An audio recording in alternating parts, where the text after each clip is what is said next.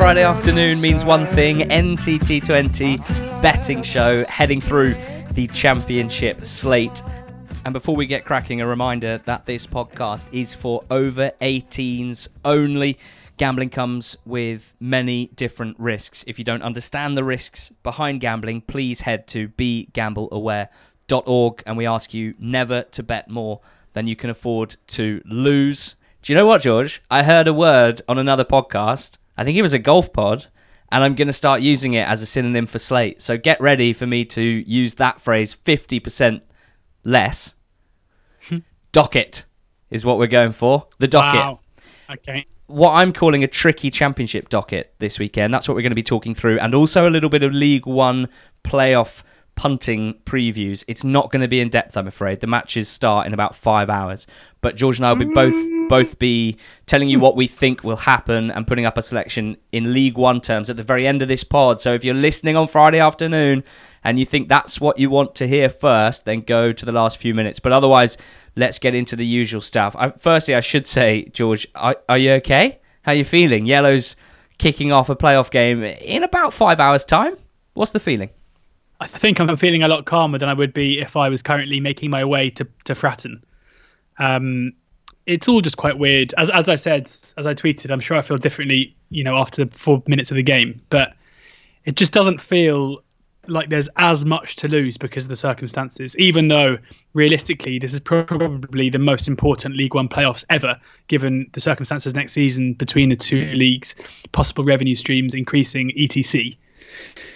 But yeah, I'm kind of feeling all right at the moment. And it helps that I'm not particularly hopeful for the game this evening. But at the same time, even if we got beat 2-0 this afternoon, I'd still be fairly optimistic that we're in the tie going back to Oxford on Monday. Someone's going to score a free kick for Oxford tonight. That's my prediction. That's not my tip. Liam Kelly. Maybe Kelly, maybe Henry, maybe Brown. Someone's going to score a free kick. Mark my words. Before we get into our selections for this week, a touch on last weekend. I'd like to note that last week on Friday night, you had picked Brentford 1, West Brom 0 as your bonus bet at 15-2, and that was a winner. It was a great winner to kick off the weekend. You also picked Derby to win, which they did. You picked Middlesbrough draw no bet, and they were winners. Sadly, your NAP QPR lost. Otherwise, it would have been one of the greatest weekends any individual has had on this podcast. From my end, 40-1 shot Jake Cooper did not score first. I watched that game with growing frustration. It was goalless the whole way through against Barnsley. Millwall had 8 corners, probably around the same amount of free kicks that they delivered into the box, but Cooper not getting on the end of them, which was pretty frustrating.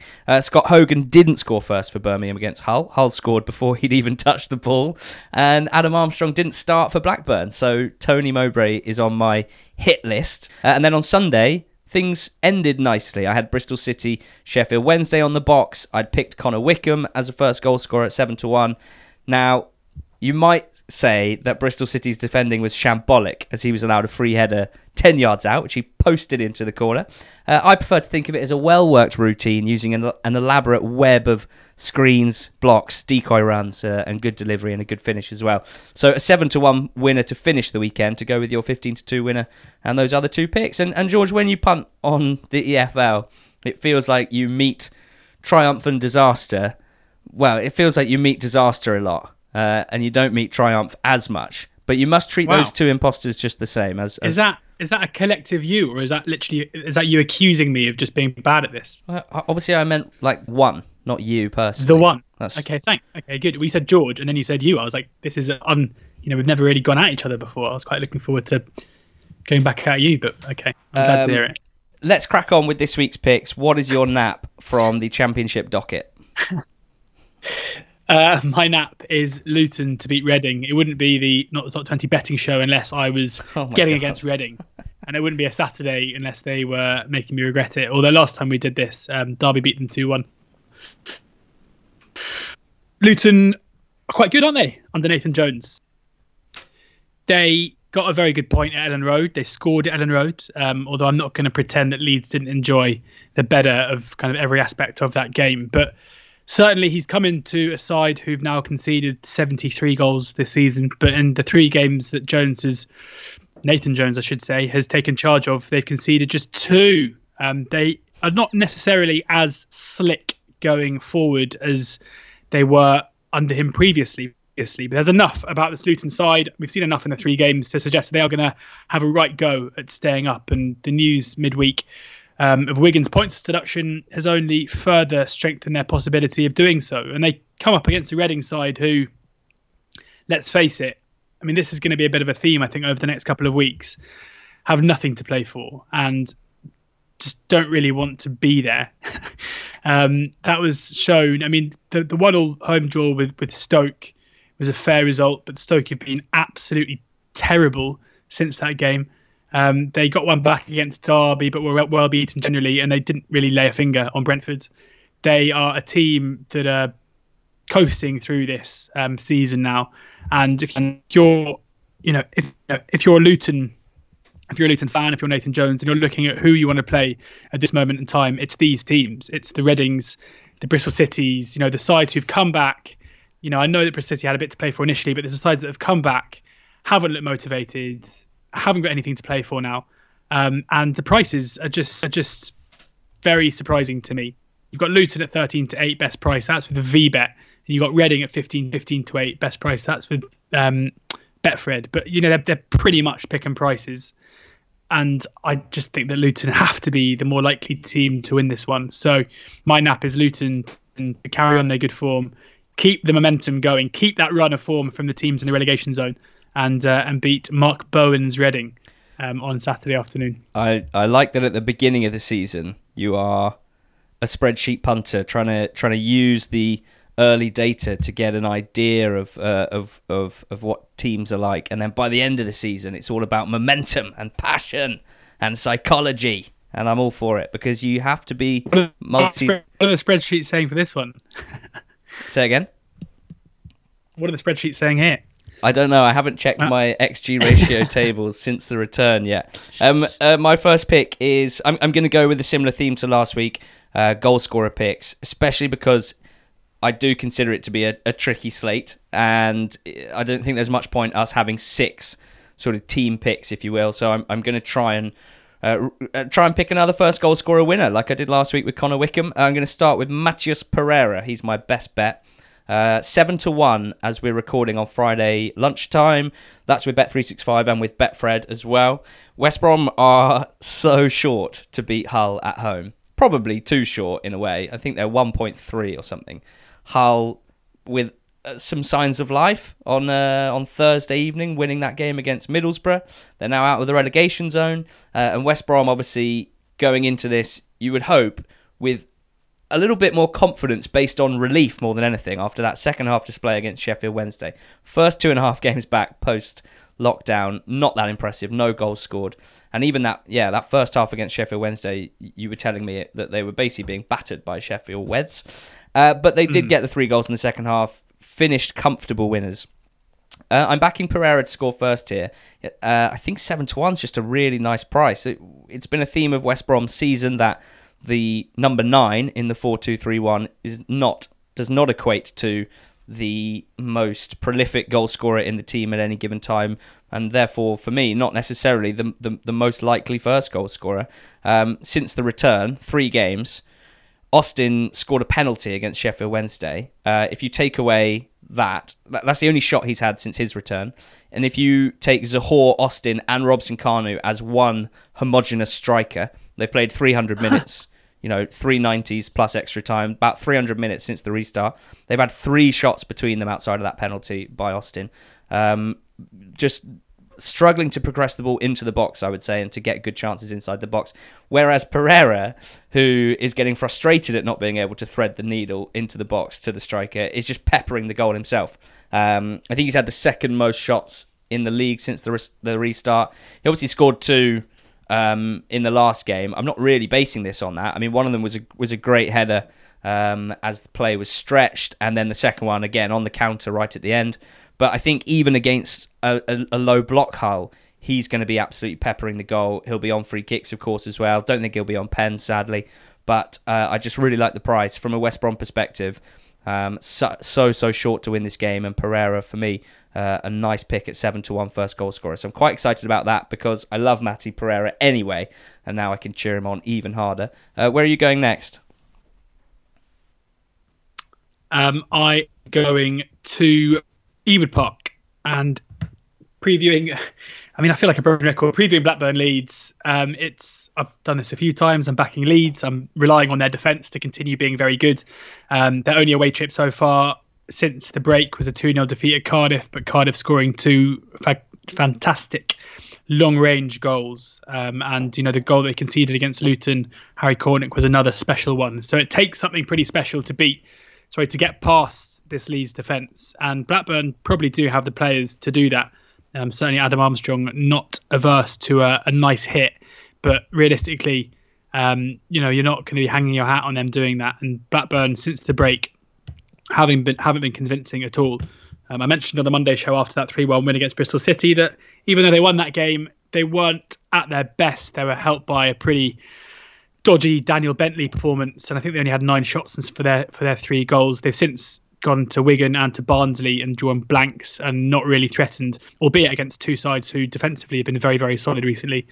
So they come up against another side whose defence is up there with the best in the league, probably one of the top 2 best defences in the league, if you're looking beyond just the goals conceded, but certainly by that metric as well. And I think, the 8-2, I think 4-6 about Leeds at the moment is probably a fair price, but if they're going to win, I think it's probably quite likely they're going to do so to nil, as they've done so many times. So at 13-8, I'm willing to take that extra bit of value, and I'll be frustrated if it ends up being 2-1, 3-1 or something. But this is a good way to go about getting a little bit of juice out of this Leeds price. So 13-8, Leeds to win 2-0 away at Blackburn. I think that could well be your most selected selection this season. Winner. Leeds to 0 and Jake Cooper first goal scorer. Those are the 2 most picked selections on the betting show. It's done me well, the old Leeds to 0, to be fair. It has done you well. I'm back on the Connor Wickham wagon again, because I don't think the bookies have learned from last weekend. He's 8-1 again to score first. Albeit Sheffield Wednesday a longer price this week away at Swansea. I should say before, I probably should have said this before the Pereira pick, we're getting into quite choppy waters in terms of rotation, I think, now. We've had 3 games in a week and a half, but the teams have played 3 games in whatever it is, 10 days, and they've got this weekend, they've got midweeks coming up. I don't know how to predict how much teams are going to rotate and how much they're going to want to keep the same team. So it's very difficult. We saw with Armstrong last week. I couldn't believe that he'd been left out the game before, and then he was left out again on the weekend, and that really puzzled me. So it's possible that some of these guys might not start. I would always suggest waiting until 2 o'clock and waiting until the team sheets are out, but we don't really have that option on this podcast. So Wickham 8-1, first goal scorer, which he was last weekend. I think Sheffield Wednesday can frustrate Swansea. I think they played well against Nottingham Forest. I think they played well against Bristol City, and I think they played well, by all accounts, in midweek against West Brom for half a game until what was a soft penalty. I think it was stupid from Odebajo, but it was one bit of mindless defending that slightly undermined their team performance. So I think they can frustrate this Swansea team, who will have most of the ball, and who, to be quite honest, they probably have a reputation across the league for being a possession-based team, Swansea. It might be that they like to hold the ball and that they have technical players, but I don't think it necessarily suits them that much. We saw against Borough their best performance since the restart. When they were given space on the counter and in transition, they were deadly with Ayew and Brewster and Kalulu and Gallagher, the energy and pace of those guys. When it comes to breaking down deep defences, I think they find it much, much more difficult. I mean, the way that they attacked against Millwall, for example, in midweek was really disappointing. Sheffield Wednesday, I believe, will play a back 5, the same as Millwall, and I mean, it's going to take something special to break them down. I think they could be quite comfortable defending here against Swansea. And then at the other end of the pitch, I think it would be a shame to see Wickham dropped, because his form in the 3 games has been amazing. He's not always been known for his fitness and his his natural fitness, and he has been known for being quite prone to injury, so that I guess they'll be careful. But if he starts, I like this a lot. Ben Wilmot came off injured against Millwall, the centre-back for Swansea. Joe Rodon is out as well at the moment, and he's probably their best defender aerially, I'd say. So it'll most likely be Cabango and Guehi, two very young centre-backs who are impressive young centre-backs, but I would like to think that Wickham will be able to give them a tough time. And in the last few games, he's looked every bit the Stephen Fletcher replacement that Sheffield Wednesday wanted him to be. He's had the most shots in the league since the restart. He's got the second highest expected goals in the Championship since the restart, albeit he's only behind Carlin Grant, who's taken 3 penalties. So he's got the highest expected goals if you take penalties out. I see no reason not to be on Wickham again at 8-1 after he made me so happy last weekend. So that's against Swansea. It's on Sunday, so we're spreading it across the weekend again, which is nice. What have you got for your third selection, George? Probably, one of the games of the weekend, I would say, is Stoke against Barnsley. 22nd playing against 23rd. Ooh, and boy. Both of them really probably fancying their chances to lift themselves, well, in Barnsley's case, they could just about get out of the relegation zone. But with Stoke, they'll certainly be looking to get straight out, as all these teams seem to do. I know that you are smitten with this Carlos Alberto Brazil 1970 relegated teams. I've literally just loaded up Twitter to make sure I've got the stats in front of me for when you take a breath. but I mean, I would say that whilst you were honing your long irons yesterday, I was watching Hull against Middlesbrough, and any praise that Hull are given for their performance yesterday, beyond just sheer grittiness to get the 3 points, is praised too far, because they were absolutely woeful on the day, as were Borough.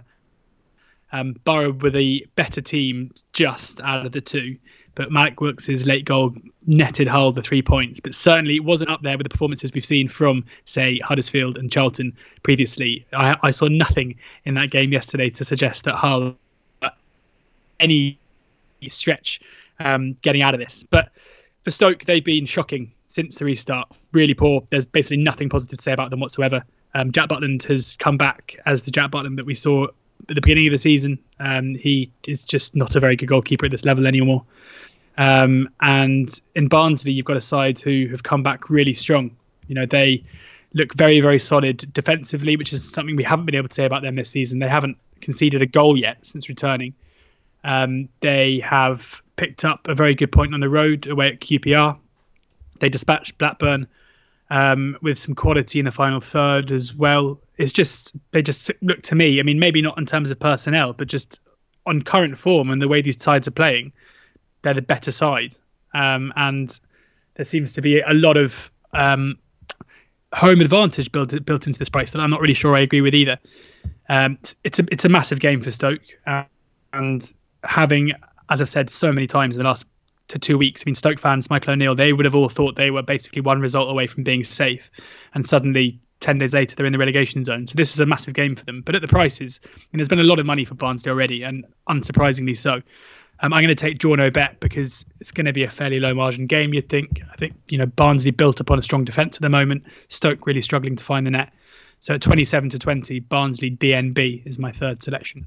Nice. Just to remind the listeners that teams who have played matches since the restart while being in the Championship relegation zone have played 10 games, won 7, drawn 3 and lost just 0. That's 24 points in 10 games, 14 goals scored, only 3 conceded. And that includes, of course, Barnsley, your selection. They've had 3 games. They haven't conceded yet. Luton, 3 games as well. And then a rotating cast of Charlton, Middlesbrough, Huddersfield and Hull have all won while in the relegation zone. So this game has to be a draw. Yeah, you have to. It's a draw. It's a draw. This one. It's not going to continue. So let's just get against the team in 22nd until they lose. I know you're right, but it saddens me that you can't have any fun with it. Never. My third pick is Anthony Knockaert to score first for Fulham against Birmingham, and bits and bobs to this as always. One is your big thing, which I am fully on board with, about these teams that have nothing to play for and therefore don't seem to be playing very well. I think I spoke about Birmingham last week. Of all the teams that are trailing off, a team whose manager is leaving them at the end of the season, a team whose superstar young player is being sold, raising a lot of funds to presumably have a decent go in the transfer market this summer, and therefore quite a lot of players' positions under threat. Now, that might motivate them, or it might make them think, I don't even know who the manager's going to be next season. So, amateur psychology aside, I don't really rate this Birmingham side at the moment. They lost 3-0 to Huddersfield in the week. They're playing against Fulham away, who are no great shakes and who got past QPR with a couple of long-range strikes. And I think my selection of Knockaert is likely to be a long-range strike, or at least edge-of-the-box area. Mitrovic is suspended, as we know. Bobby Reid played up front in midweek against QPR. He was not much of a goal threat in that game. Fulham were a bit like West Brom, I mentioned earlier, struggling to get the ball into good areas. Hence the long shot goals from Arter and Christie, which is what they needed to get past a poor QPR side. I think that they're going to dominate the ball. I think it's going to be the sort of Fulham game we've seen quite a lot this season, and probably this week.